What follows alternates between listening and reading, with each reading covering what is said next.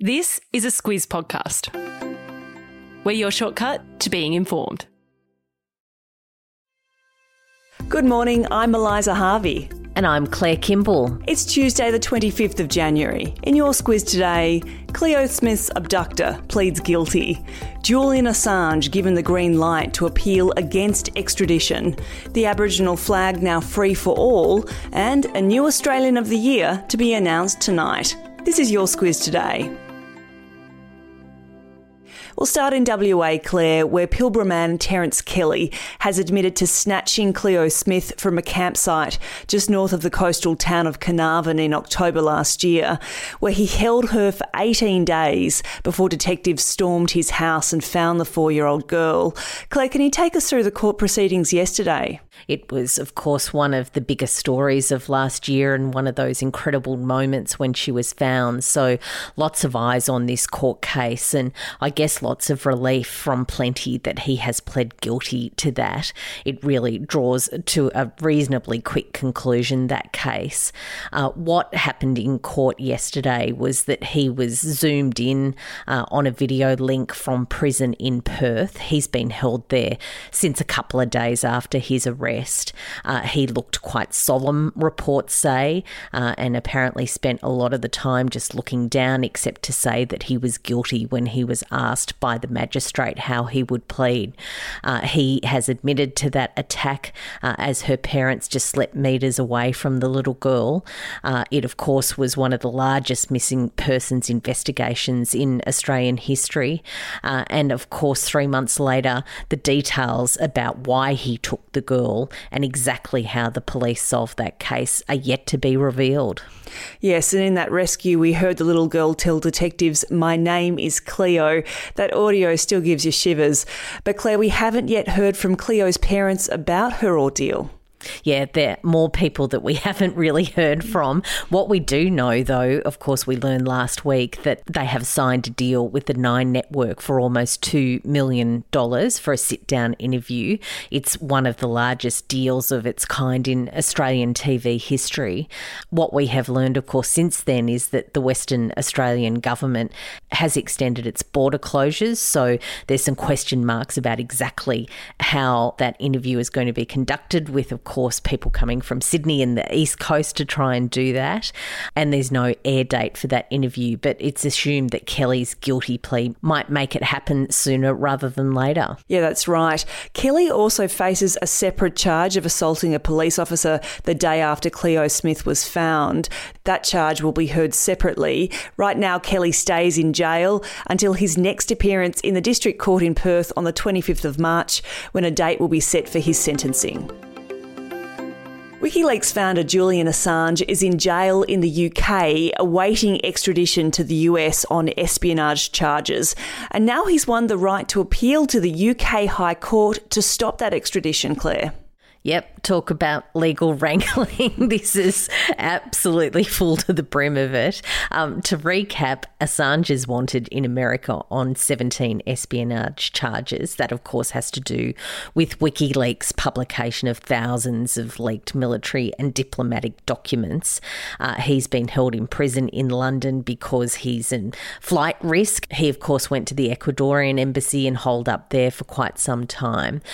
What has happened in court is that a district court judge rejected America's request on the grounds that Assange was likely to kill himself if he was sent to US prison. A court last month said that's not quite right. Actually, it should be fine and he can be extradited.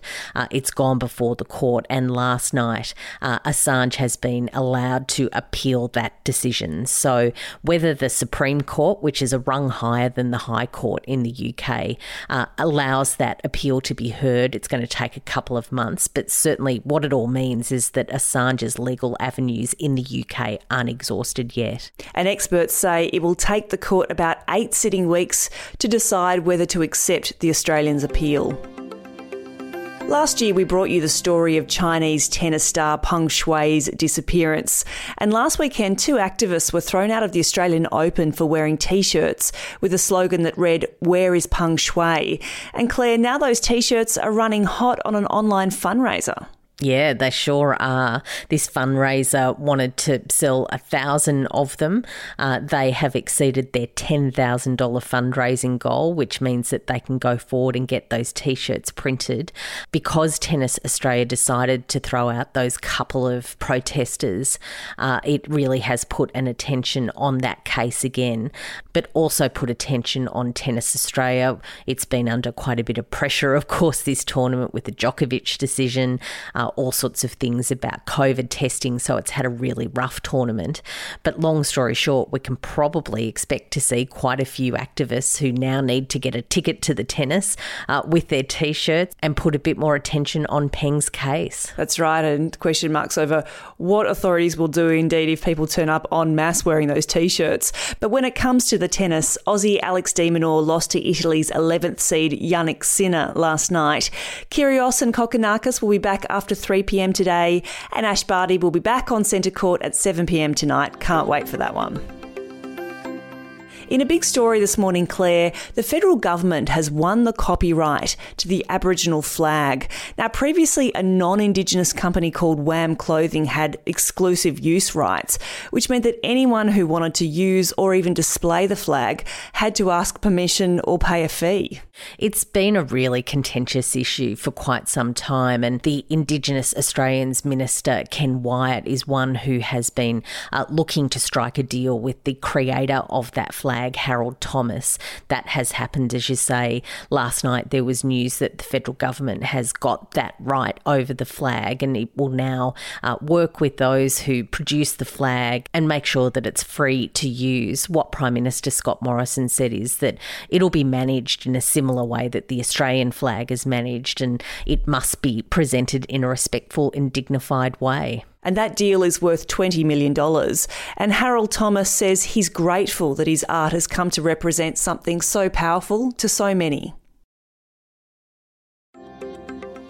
The 2022 Australian of the Year will be announced in a big ceremony in Canberra tonight, Claire. The contenders are made up of state and territory finalists. Who's in contention tonight? Look, 3 big names to look out for. One is Dylan Alcott. He won't get to the ceremony. He's a little bit busy at the moment at the Australian Open, which I'm sure he's very grateful that he's busy because it means that he's progressing through the rounds. He, of course, is a tennis champion and a disability advocate.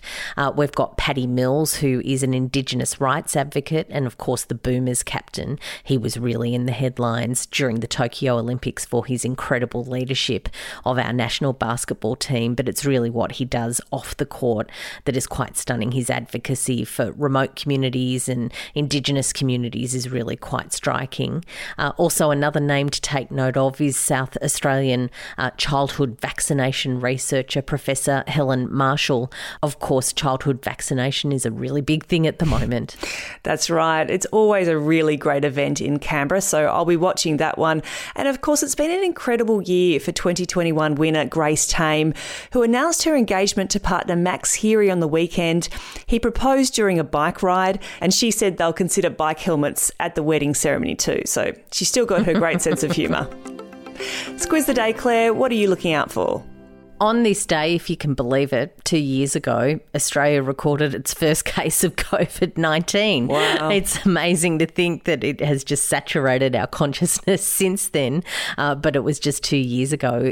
It was a man who had returned from Wuhan, China to Melbourne. Gosh, and from that point on, we started talking about acronyms in most of our sentences. Indeed. But of course, not a light topic. It's really incredible to think that that was just 2 years ago. I feel like it's been a very heavy 2 years for many Australians. And for me, it's opposition leader Anthony Albanese's address to the National Press Club.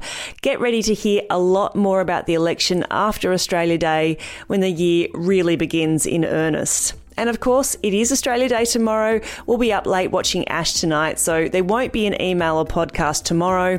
The email will drop back into your inbox on Thursday morning, and Larissa and I will be back with the pod. Have a great day. We'll see you on Thursday.